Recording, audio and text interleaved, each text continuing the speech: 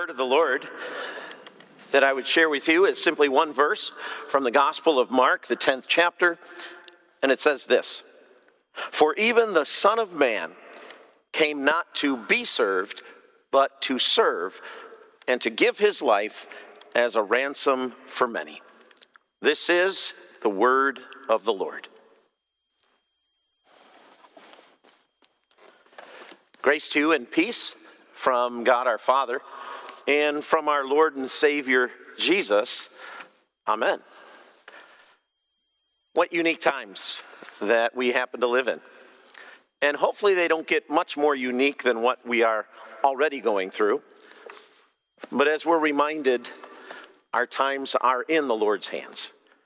And so we recommit ourselves to trusting Him, to looking to Him for guidance, for protection, and for the courage to live our lives as He calls us to, as the circumstances and the situations call for. We continue our series of what is called the Red Letter Challenge. And those of you who have the book certainly recognize this as being a devotional book that is going through 40 days during our Lenten season. And each of the weeks, at least for 5 of the weeks, there's been a different theme with which we can focus on and so forth. You may recall that a couple weeks ago, Pastor Brandt had a message focused on that week of readings that was talking about our lives as Christians, focusing on being children of God. Last week, Pastor Fensky talked with us about forgiving and how we are able to forgive only because God in Christ has forgiven us first. Perhaps you remember the file cabinet and the record of sins that could be piled up and stored against us, but by God's grace, those records have been destroyed, shredded, removed, and exist no more. Well, this week, we have the privilege to talk about serving. As Jesus said, "For even the Son of Man came not to be served, but to serve and give his life as a ransom for many." Our readings for today have been selected on the basis of that theme of serving. Perhaps the Old Testament lesson is one that was somewhat familiar to you. The prophet Elijah and his going to this widow of Zarephath. And as the picture is painted, apparently in the area that of Israel and around the whole region of even by the Mediterranean coast, there had been a famine. And so food was in very, very short supply. And yet God had said to Elijah, "Go to this widow because she is going to feed you, to take care of you." And yet when he arrives, there she is. I would imagine a rather pitiful sight. Has nothing. She says that she is gathering sticks in order to make a fire so that maybe she and her son can have one last meal. You can't help but hear the despondency when she says, "We're going to have our last meal and then die." But what seems to be without pity or empathy of any kind, Elijah says, "Okay, that's fine, but before you do that, why don't you make me something to eat first?" I suppose that would be classic man fashion. At least that's true for me. I don't know about for the rest of you. I think my wife would agree too. But there he is telling her, "You need to take and care for me first. Make something for me, and then you can do something for yourselves." And as we know how the account turns out, as Elijah prophesied, the little bit of flour that she had and the tiny bit of oil that would have been enough for just herself and her son, by God's grace and miraculous power, that never ran out. She made a cake of bread for Elijah, but then also had enough for herself, her son, her household, it says, and it continued. Now, the reason that this reading is connected here with this concept of serving is because it hits at one of the key things of our serving as Christians, and that is motivation. Why is it that we serve God, our neighbor, those in need, those who may be dying? The reason is not so that we get something out of it, but because it is something that God simply calls us to do. You see, this widow, in serving Elijah, was not going to receive anything in return. At least from her perspective, she wasn't going to hasten the demise of her and her son's life by giving Elijah and serving him first. She had nothing to gain. And yet, she did it. And she was blessed through it. In the Red Letter Challenge, our author, Pastor Zach Zender, points out the fact that there is, I guess you could call it an acronym of sorts, but if you've been reading along, you may be familiar, or this week you'll come across it, but it's the acronym BYSSIW. You can try to pronounce it if you want, but it's not going to make sense. It doesn't spell another word. It's just a bunch of letters. BYSSIW. And what that stands for is it stands for, in many cases, what needs to be the motivation for the Christian to serve God and our fellow human beings. Those letters are taken from the words that Peter spoke when he was in the presence of Jesus after he had been out fishing all night, and Jesus was in his boat and preaching to the people on the shore. And when he finished his sermon, he said to Peter, "Let's put out and go catch fish." And you might recall that Peter said, "Lord, we fished all night, we're tired, we're exhausted." And then he said this, he said, "But since you say so, I will. Because you say so, I will." You see, serving for the Christian in some ways boils down to that. Jesus asks us to. He tells us to.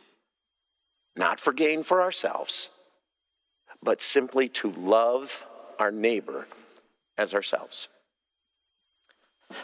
The reading that we had from the book of Romans also, of course, had something to say about serving. In that reading, Paul has been using again the imagery of the body of Christ, that each Christian is a member of the body of Christ, and as such, each of us has a gift that is given to us by the Spirit. And that gift, that list of gifts includes everything from, from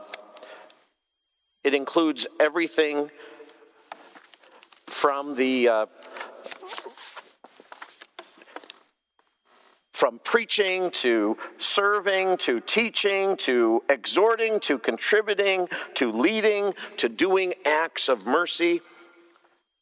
And if you listen to that reading, you'll notice that we as Christians are given the command. Use these gifts to help other people. And no matter what the gift that is mentioned, each one of them, in a sense, can be used to serve other people.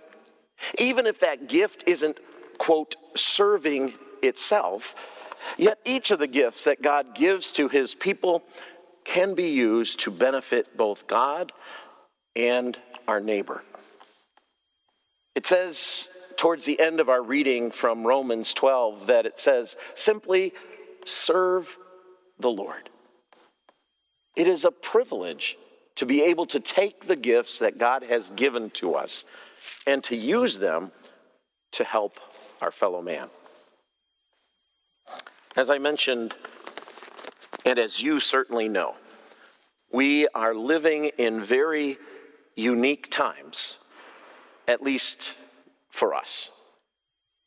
This is certainly the first time in my life where there has been such a crisis of a concern of a virus that could contaminate and sicken potentially thousands and hundreds of thousands, even millions if it were to be left unchecked. But as unique as these times are to us, history tells us that this is not the first time that something like this has taken place. In fact, some of you might recall that even way back in the fall, shortly after we had opened our new Worship and Event Center, I know that many of you were there at that dedication service and have had the privilege to worship there. But at that dedication and following thereafter, Pastor Brandt had put together a series of sermons based on Jesus saying about him being the truth and the way and the life. And as part of that sermon series, maybe you'll recall that there was an occasion in which he had reason to talk about what was called the plague of Cyprian. Now, you really have to know your history to know this one, because this one goes back to the year 250 AD. So over 1750 years ago. And Cyprian happened to be a bishop, a clergy, a pastor in those days. And it's called his plague, not because he started it or anything, but because he was instrumental in being a Christian leader. And during those very, very dark days of that plague, and as historians have recorded it, the plague at that time, which many believe was perhaps the smallpox, made the coronavirus look like a sniffle. That is not to downplay what we may be experiencing, but it is to put into perspective what others in history have had to experience. This plague in those days showed no mercy, and there were records that in the city of Rome itself, a city of substantial population, that there were literally perhaps 5,000 people a day that died during the height of the plague. Now that is difficult days. But it was in the midst of that difficult and tragic time that there was one group of people who stood out as really making a difference in the world. As you might guess, that group were the Christians. And there are those who had firsthand account of some of the history of that day. And this is part of a letter that was written by a man named Dionysius. And back in October and November, when Pastor Brandt had his sermon series, he quoted these words from that letter from way back then. It says this. It says that the Christians ultimately turned into a battalion of nurses. And this is how he describes it. He says this: heedless of danger, They took charge of the sick, attending to their every need and ministering to them in Christ. And with them departed this life serenely happy. For they were infected by others with the disease, drawing on themselves the sickness of their neighbors, and cheerfully accepting their pains. It really puts Christian service into a powerful contrast.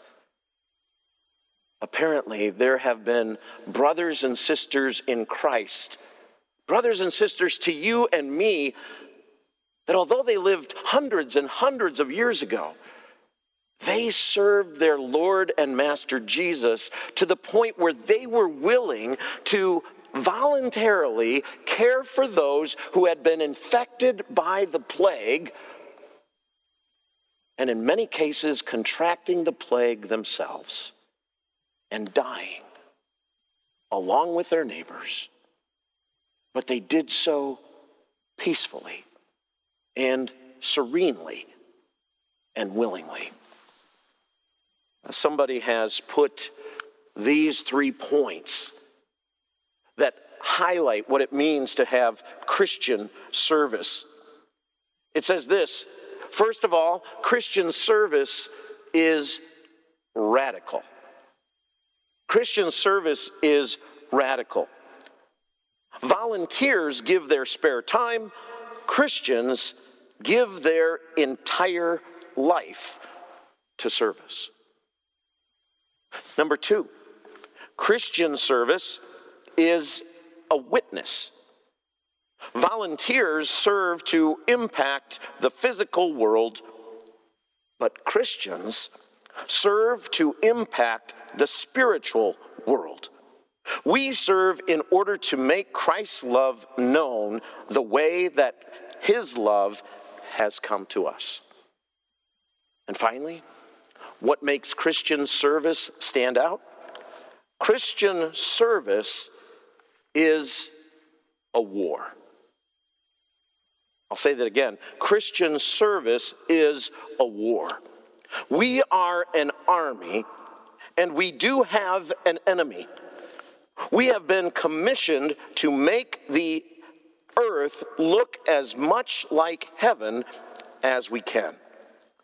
When we pray in the Lord's Prayer, on earth as it is in heaven, what we're really saying is, and what we're really praying for, is that thy will be done on earth as it is in heaven.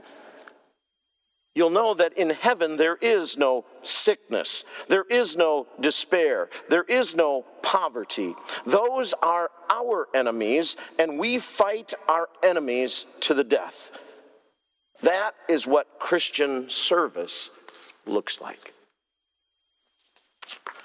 I don't know about you, but at a time like this, perhaps the ideal of Christian service can make us seem very humbled. To realize and to ask the question, how much am I willing to sacrifice in order to serve my Lord and Savior? If you're like me, we failed. We haven't done enough. How could we possibly do enough? And that brings us back to our Lord and Savior, who we find in our gospel lesson for today casually talking with the woman at the well. Again, you may know the story. It is familiar, perhaps. And this woman and Jesus have this conversation about water, which turns into a conversation, of course, about living water. The water that Jesus says, you don't have to come and draw. You will never be thirsty. It wells up inside like a spring. And in her confusion, the woman asked Jesus some theological questions about worship and water and all of these things. And ultimately, Jesus has the opportunity to reveal to this woman of how much he knows her.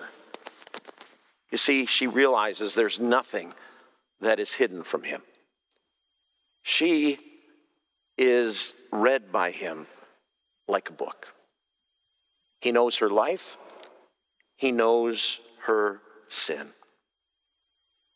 And as a result, eventually the whole town where she lived comes to know about and many believe in Jesus because of his grace and mercy.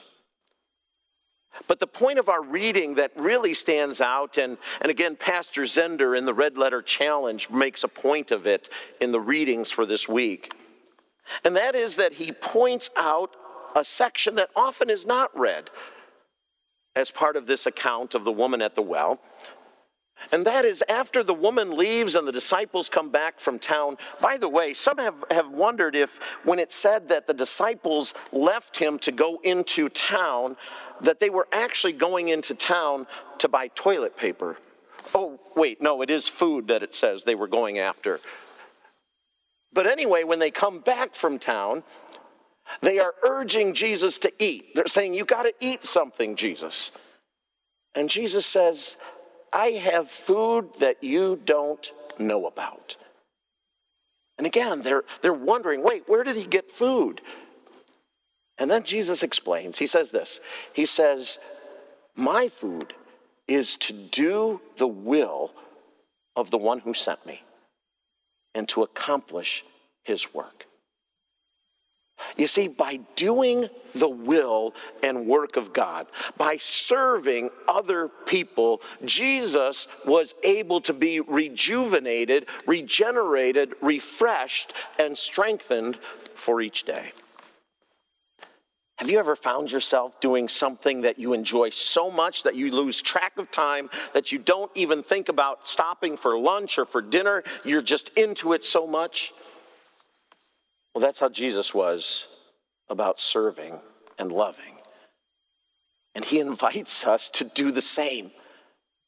To be so into serving and loving our neighbor and our God that is what regenerates and rejuvenates and refreshes us each and every day.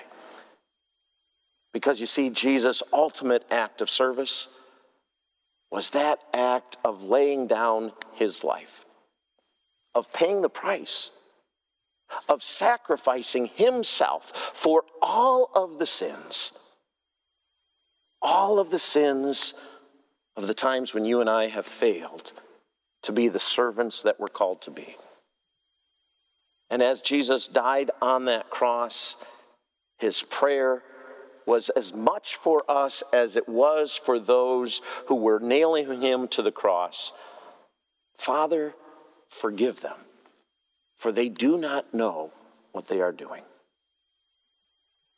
May you be refreshed and rejuvenated and strengthened for your life of service this week as you commit yourself to Jesus. In his name, amen. And now may the peace of God, which passes all understanding, guard your hearts and minds in Christ Jesus. Amen.